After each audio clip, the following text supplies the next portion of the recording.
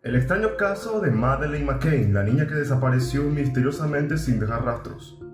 Madeleine McCann desapareció el 3 de mayo del 2007 durante las vacaciones con su familia en el albergue portugués. La niña británica y sus dos hermanos pequeños dormían en el apartamento del complejo turístico mientras sus padres cenaban con sus amigos a unos 60 metros de la habitación. Katie y Jerry McCann, padres de la niña, llegaron al restaurante alrededor de las 8:40. Ambos se turnaban para ir cada 20 o 30 minutos a vigilar a los pequeños. A las 10 de la noche, en uno de esos turnos, la madre volvió gritando que se habían llevado a su hija. Desde ese momento, el misterio no paró de crecer.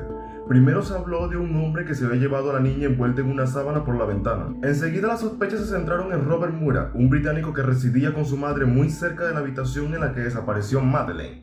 Ofrecerse a los McCann como traductor y presentarse ante la prensa como portavoz de la familia levantó sospechas y dio un nombre a los medios de comunicación que enseguida comenzaron a airear la vida del hombre.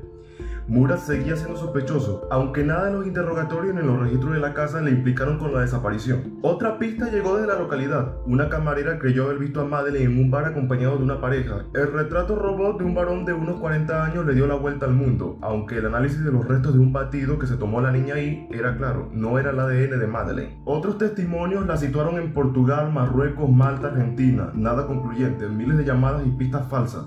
Todo tipo de especulaciones sobre el paradero de la niña.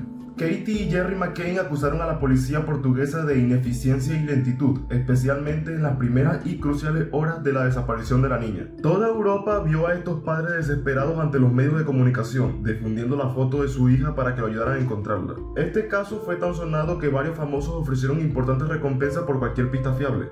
Miles de personas anónimas se condolizaron con la familia donando a través de su sitio web. El tour mediático de los McCann pasó por Roma, Madrid, Berlín, Ámsterdam, Marruecos.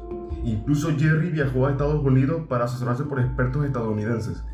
A principios del 2007, la investigación toma un giro inesperado. Katie y Jerry McCann son interrogados como presuntos sospechosos de la muerte accidental de su hija.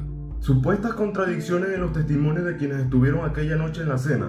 Una madre que en su diario califica de histérica a su hija. Su rastro de ADN en un coche que alquilaron 25 días después de su desaparición. Y el olor a muerto en un peluche de la niña. Katie y Jerry, que seguían siendo sospechosos en Portugal, recuperaron públicamente parte de su inocencia. La prensa británica les pidió perdón y la policía continuó con su trabajo de investigación con agentes de detectives privados. Demasiadas preguntas sin respuesta. Después de 14 meses de búsqueda, el 21 de julio del 2008, la Fiscalía portuguesa archiva el caso y desestima la posibilidad de realizar nuevas investigaciones o abrir nuevamente el juicio, al no encontrarse nuevas relaciones con los sospechosos en el caso. Pero a la vista del relato de Brenner, que aseguraba saber qué le había sucedido a Madeleine, se abrió nuevamente la investigación, siendo imputado por la desaparición, ya que se encontraron restos de la pijama de Madeleine en un vehículo de su propiedad. En ese tiempo, él se dedicaba a los robos de hoteles y a las falsificaciones, y tiene varias cadenas, entre ellas violación y pedofilia. Y este fue el caso de Madeleine McCann. ¿Tú qué opinas? ¿Se resolvió?